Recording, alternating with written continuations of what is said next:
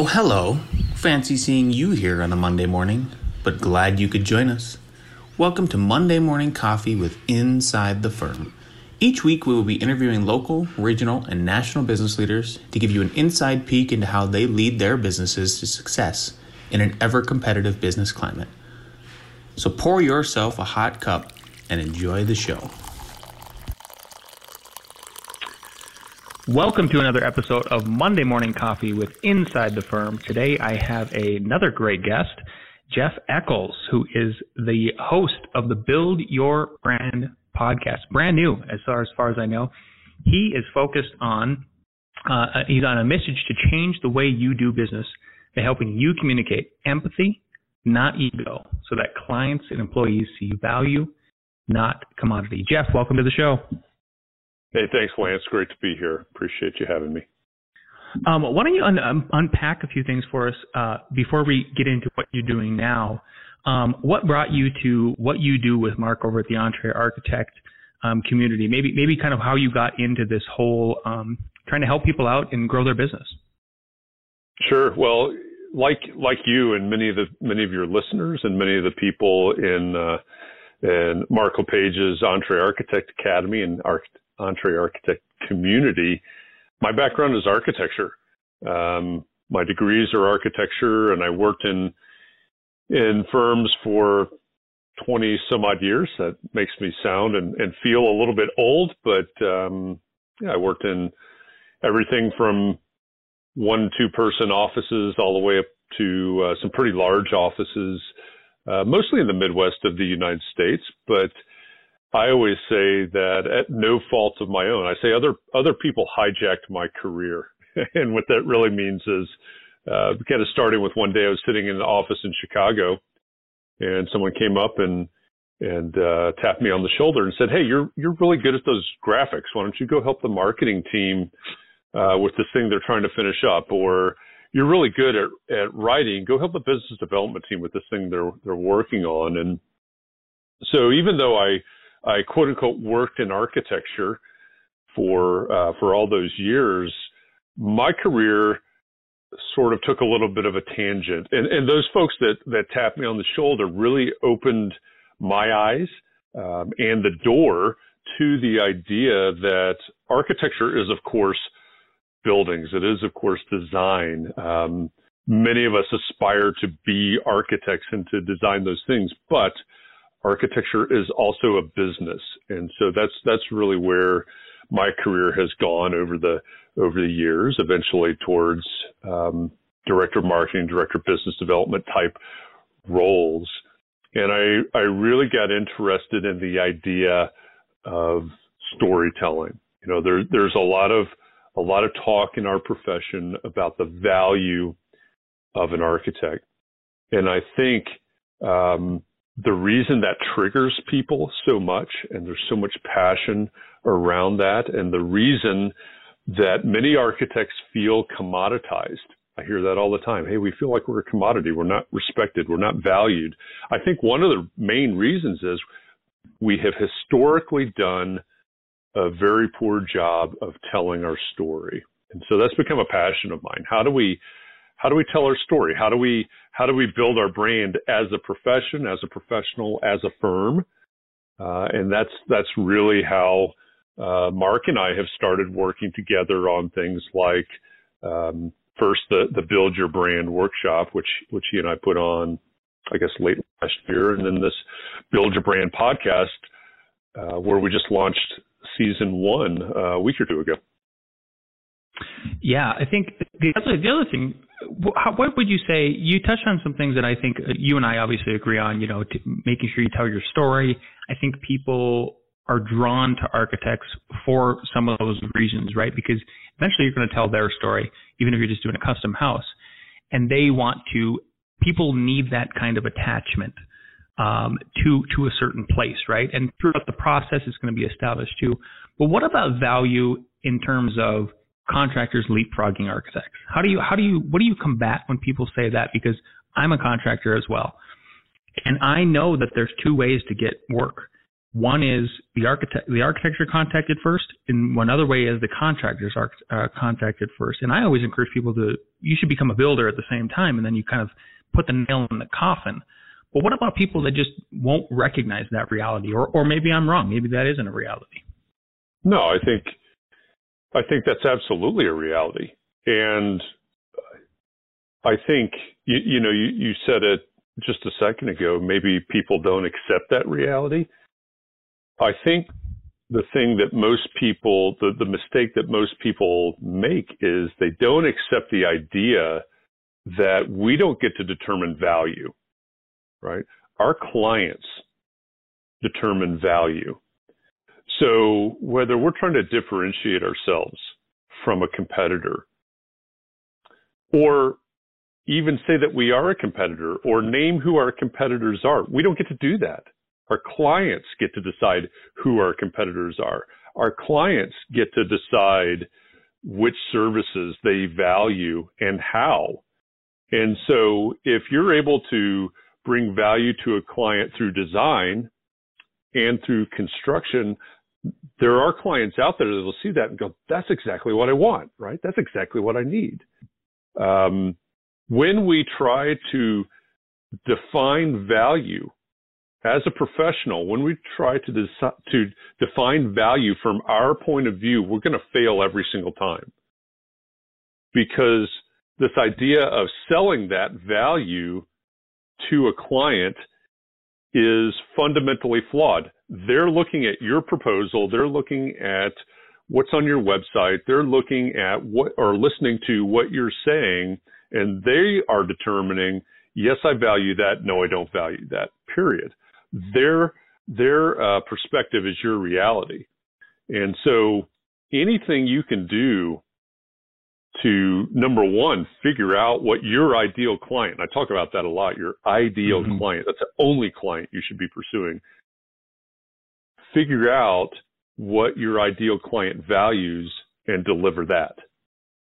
Yeah, the other thing to consider too is, and I've said this before, speaking with other people, is architects are sometimes the first cost. We're the first sticker shock, especially if they go the route where they are not contacting the contractor first and the architect second. So you really have to sell your value. What are some examples of a poor brand? You don't have to name names or anything, obviously, but what are the top 3 things that you would recommend people avoid when building their brand? And maybe it's stuff that you think they think they should include, right? But they're like, you've examined it enough times, and you're like, oh, that's just because everybody thinks that's not something you should help bring into the mix.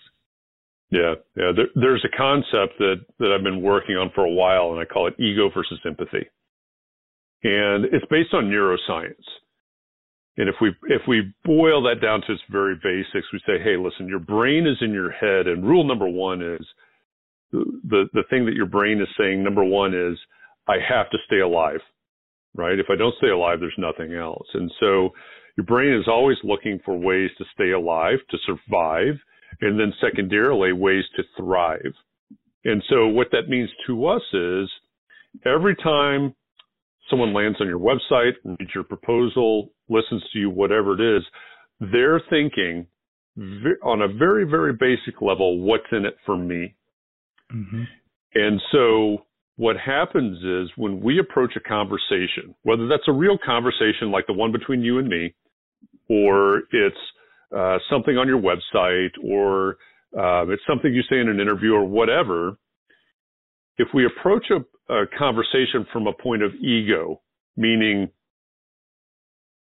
this is my experience, this is my expertise, these are my degrees, this is the number of offices we have, this is the experience we have, this is the number of projects we've designed, just like the one you're asking about. I'm not talking about egotistical or egomaniacal, just what we think is important. When we approach the conversation from a point of ego, and our client or the audience, whoever's hearing this, is sitting there going, well, what's in it for me?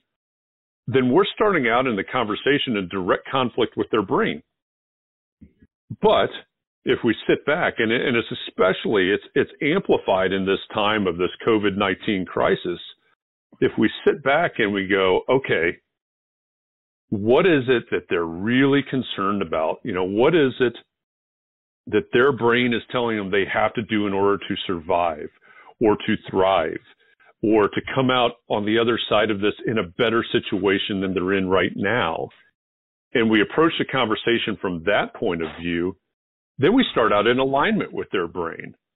And so I guess that's the long way around the barn to say our story, our brand has to be all about them. There's this great quote from Jeff Bezos where he said, your brand is what other people say about you when you're not in the room. So basically, you're building this, but they're going to take it and they're going to run with it. And whatever they say about your brand is reality. And so we've got to build our brands from their perspective, not necessarily ours, from a very basic level. 100%.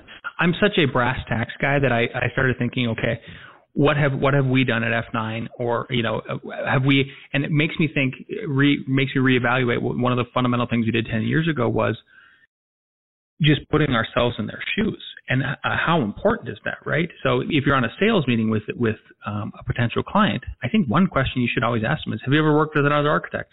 How did it go? And feel them out for their hot button points of, oh, that architect who he had the Korb glasses on, he was too stuffy, very pretentious, he wouldn't listen to us, or he or she would not return a phone call within 24 hours. So I'm able to do that because I've been doing this for about 10 years now, and I always recommend other people do that. But if you're not, let's say you're not in a sales meeting, and maybe you are going to launch a new brand after this dip in the economy and everything, what do you recommend architects do to re-examine themselves, any business owner actually, to re-examine themselves and put themselves in somebody else's shoes so they can ask those kind of questions that give them those kind of answers that really set them apart and do those things? Yeah. And you made a good distinction there. This isn't just for architects. This is any business owner. So I'm going to answer that by telling you a quick story. I was sitting down with a guy that I met when he was a freshman in college. One of his professors introduced us, and this kid's a next level thinker. I've been very impressed with him over the several years that I've known him. And we had coffee the other day when coffee shops were still open, and he was talking about a place where he had interned. And in this place where he had interned, the sales force, the marketing team had developed these personas. And that's what people do in marketing. They create this persona. This is our ideal client. This is Sarah. She's the director of marketing at this type firm, and she's 38 years old, and she has a 10-year-old daughter, and so on and so forth, right? And I mean, that's how you create a persona. You gather up demographic type information and kind of form it together, mold it together in the form of a quote unquote human being.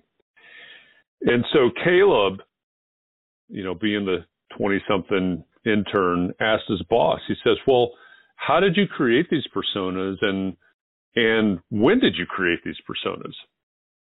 And his boss said, well, we had a company retreat about 5 years ago, and we all sat around and we brainstormed and we came up with this persona. And then, of course, Caleb, being an inquisitive, young intern guy, said, well, don't you think any of these personas, any of these ideal clients have changed in 5 years? And, his boss sat back, and he should have. Because the key is, number one, we're not dealing with personas.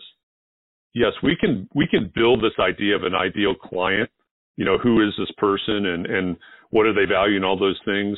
But what I make every single one of my clients do is, okay, once you've built that, I want you to name a real live human being that fits this mold. Because once we've done that, if Lance is our ideal client, he fits all of these criteria, now we know Lance. We know who Lance is.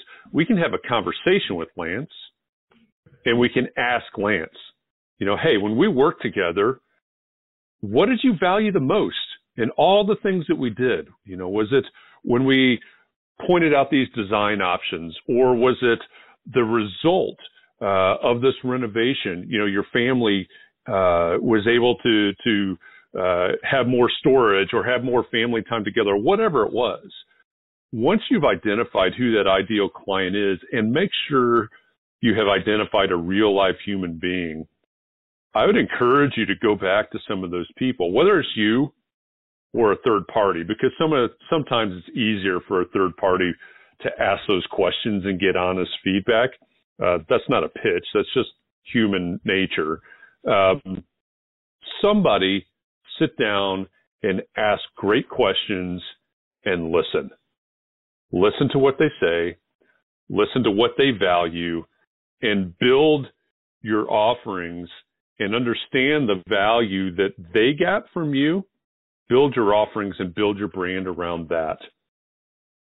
Yeah, I think that's great. We had a couple of specific examples I would give the listeners is when we redid our proposals and we made them highly graphic, because I think I've seen other architecture proposals and they're very wordy. Sometimes they're scary, especially if they're the AIA contracts, no offense. And so I thought, man, there's got to be something to this, to just break it down to people who have never worked with an architect before so they understand the process. And I had my wife look at it. We had Alex's wife look at it. We had our moms look at it. And we had a couple other business owners look at it too. But their feedback that they gave us, because they would have been our ideal client. I mean, what's hilarious is like my wife, we designed and built our own custom house. And I'm like, well, she is literally that kind of client that we would go for. So you talk about going after your ideal clients. What if one of your friends is very wealthy and he or she has a very high sense of style and design taste and everything, but they already just built a house? What would it hurt to go reach out to them, right? And ping these. I use them as a sounding board. I think that's brilliant, Jeff.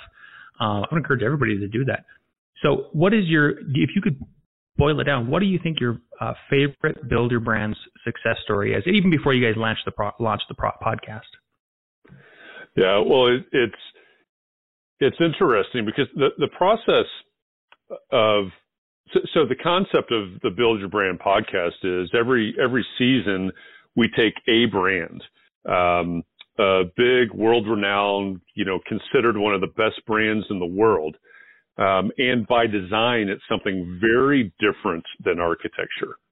So we take this big brand and we start pulling it apart and we start digging into it and looking at their backstory and how they built the brand and grew the brand and pivoted the brand, and looking for the lessons that an architect can learn from that brand. I think that distance, between the architect and the big brand is very helpful. Because, you can look at it and you go, my gosh, Southwest Airlines is the brand we use for season one. And they have a multi-billion-dollar budget. What could we possibly learn from them? Well, as it turns out, a lot of what they have done to build that brand didn't cost anything. A lot of it's a mindset. A lot of it is a focus.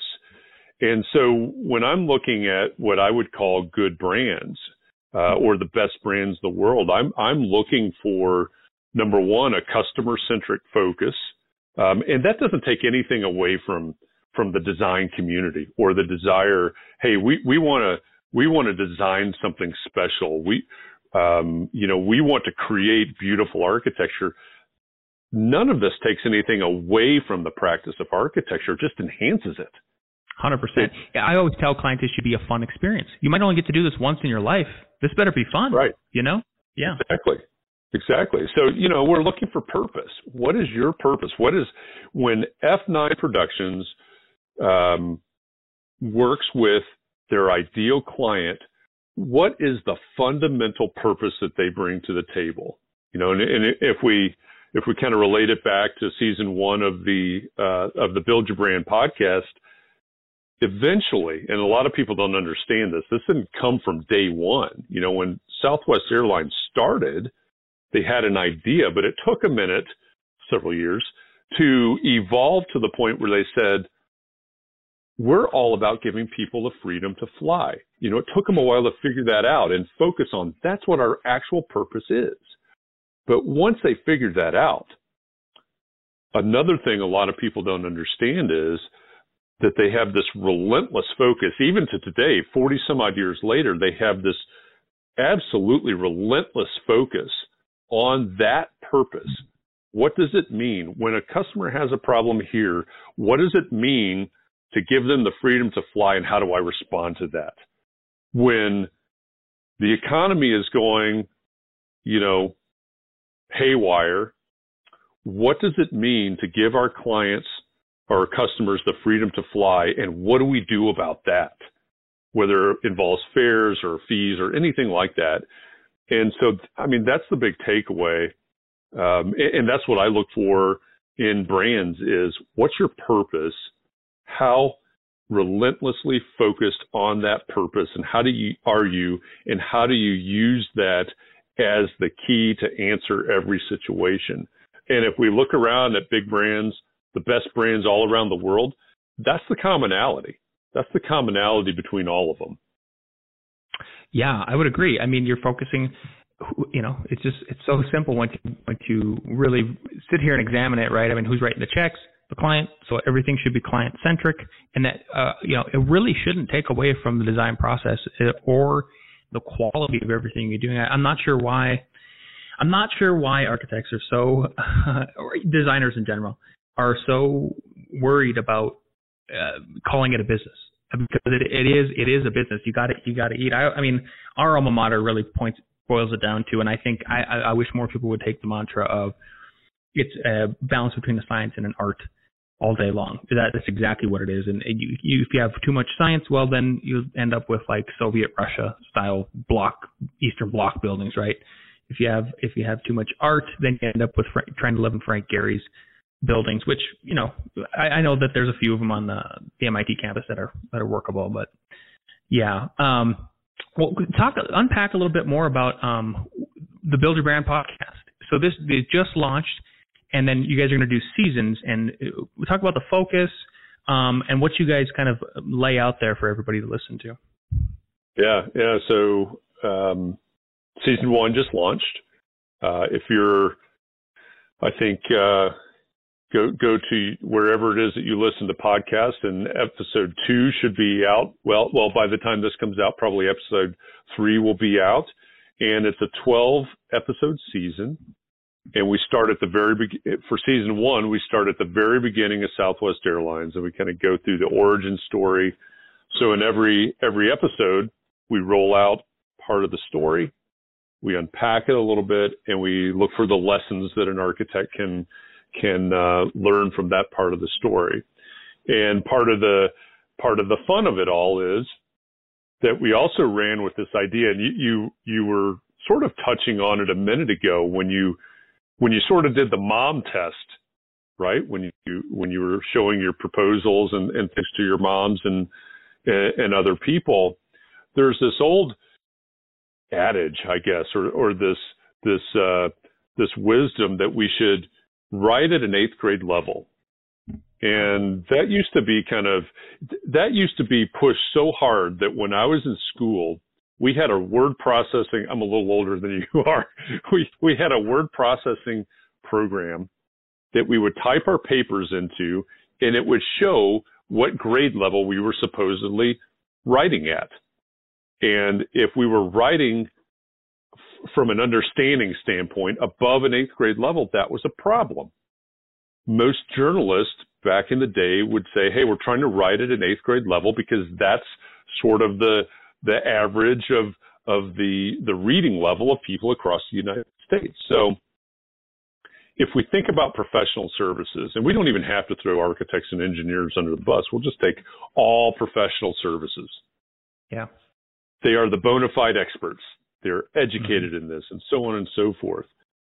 Think about how we usually communicate in this world, far, far above an 8th grade level, with lots of jargon and lots of lingo and things like that.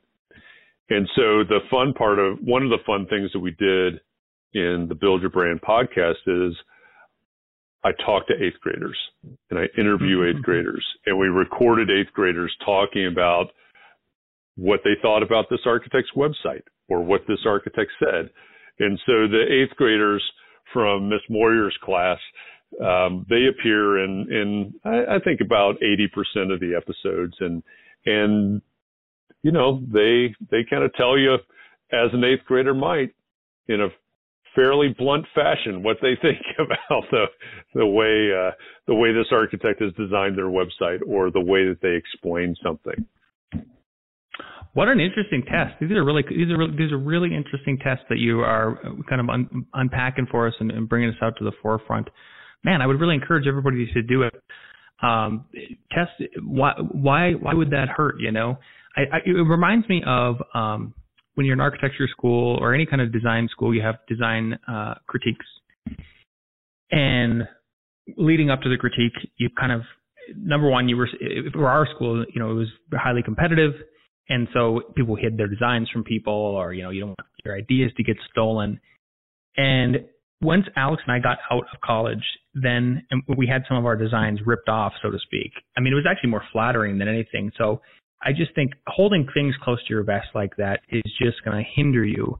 You really have to get your ideas out there for your business, or however you're going to brand it, into a soundboard.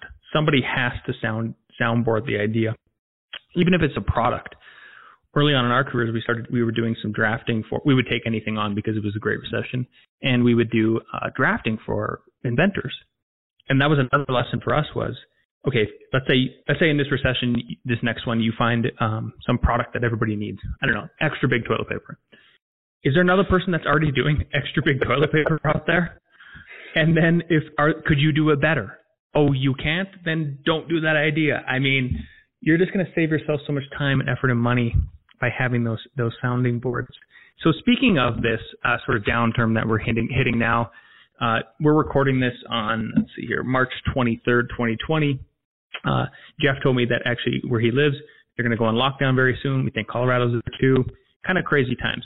What advice would you give small business owners in this climate right now and moving ahead? I know there's a lot of chatter right now about what does this mean for the future of business in the way we work? Yeah, so that's obviously that's a good question. It's a timely question. And I think the most important thing for people maybe the first thing for people to remember right now is that we're all in the same boat. I was on a call with somebody earlier today, and clients were going MIA and people weren't returning phone calls, et cetera. Yeah. So right now people are trying to figure out how this all works, right? There are people that are trying to figure out how to set up their remote offices and things like that. That'll pass, right? People will figure it out and they'll get back into a groove and communication will start back up. So let's not panic about that just yet. But number two, I think one of the things that's very important is that we have as many human to human empathetic conversations as we possibly can. And so for an architect, that may mean reaching out to your current clients. It may mean reaching out to your prospects. It may mean reaching out to recently past clients and just having very realistic conversations, very honest conversations. Hey, what's changing? What's working for you? How does this new reality that we're facing right now affect your thinking about your project going forward? Now that in our house we have 4 adult-sized people home 24 hours a day now suddenly, how does our house function differently today than it did a week ago? And does that change our thinking going forward? If you do commercial work, how does this new reality that we're looking at, how does that affect your thinking going forward? Are there things that are changing? And one of the things that I encourage people to do is, number one, understand that your job is to bring value. Your job is to solve problems. So listen for opportunities for you to help these people in new ways. And I don't mean that in any way from a selfish point of view. If you're having a conversation with a client and they say something and you're actively listening and you have some sort of solution or you have some sort of idea that can help them, present that, right? It is your job to help them figure out how to survive and how to thrive into the future. Every architect on the planet says they want to become known as a trusted advisor. Now is your time. Become the trusted advisor, earn that title, and show, if the hair on the back of your neck bristles when someone says, how much does it cost for a set of blueprints? Show them that there's more value in architecture, there's more value in design, more value in what you do than just construction documents. Yeah, 100%. I've had a couple. I'll share just a couple little quick anecdotal stories here. A couple clients that have reached out to me, and we've had reassuring discussions with them. And one of them was she wanted to have a call right away, 8 a.m. I think it was Friday. And she said, so I set that up. I just ran right at it and said, we need to have a discussion, because she said, I want to know how I can. She just bought this $1.5 million church that we're renovating. It's really cool. It's actually not a church, but it was going to be this millennial playground. And she said, I just need to be able to occupy the space now. What would that mean in terms of construction and drawings and everything? I said, so I reassured her about how we still keep moving ahead. The drawings have already been submitted, and just reassured her that we would actually do a little bit of gratis work for her just to help with the blunt of the whole thing, because it would be so minimal of the amount of work we'd have to do just to modify the drawings, just so she could get an ADA bathroom in there and then get the thing renovated and occupied and start being able to pay rent, her mortgage rather. Another one was, which is interesting, is I had a gal call me and she said, she has her building permit. Should I be building?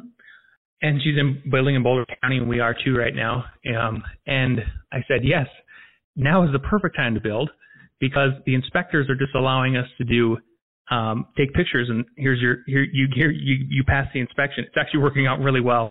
No face-to-face, it's faster. And so those kinds of reassurances, there's always a silver lining. There's always an opportunity, right? So yes, I would totally echo what you're saying in that respect.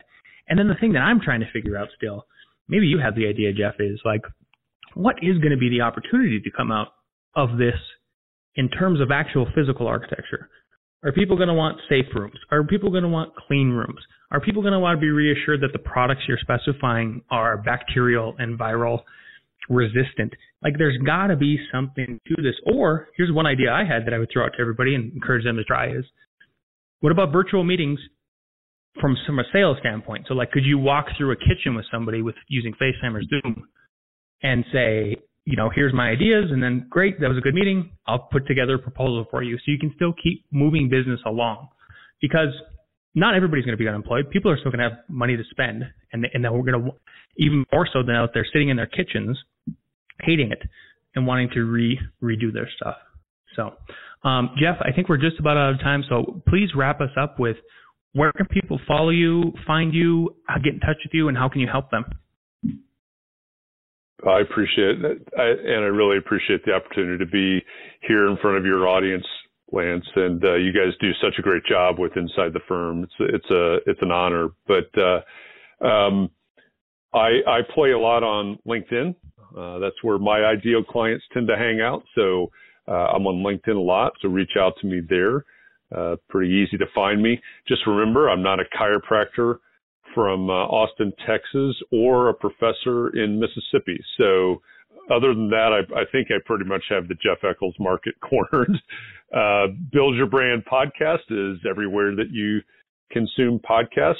And if you want to know more about my consulting or my keynote speaking, you can go to my actual consultancy website, Echo Engage. It's Echo Engagement is the name of my company.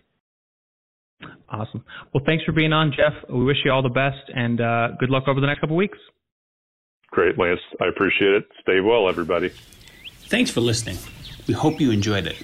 And if you did, don't forget to leave us a 5-star review on the iTunes app. Tip your barista, and we'll see you next week for more Monday Morning Coffee with Inside the Firm.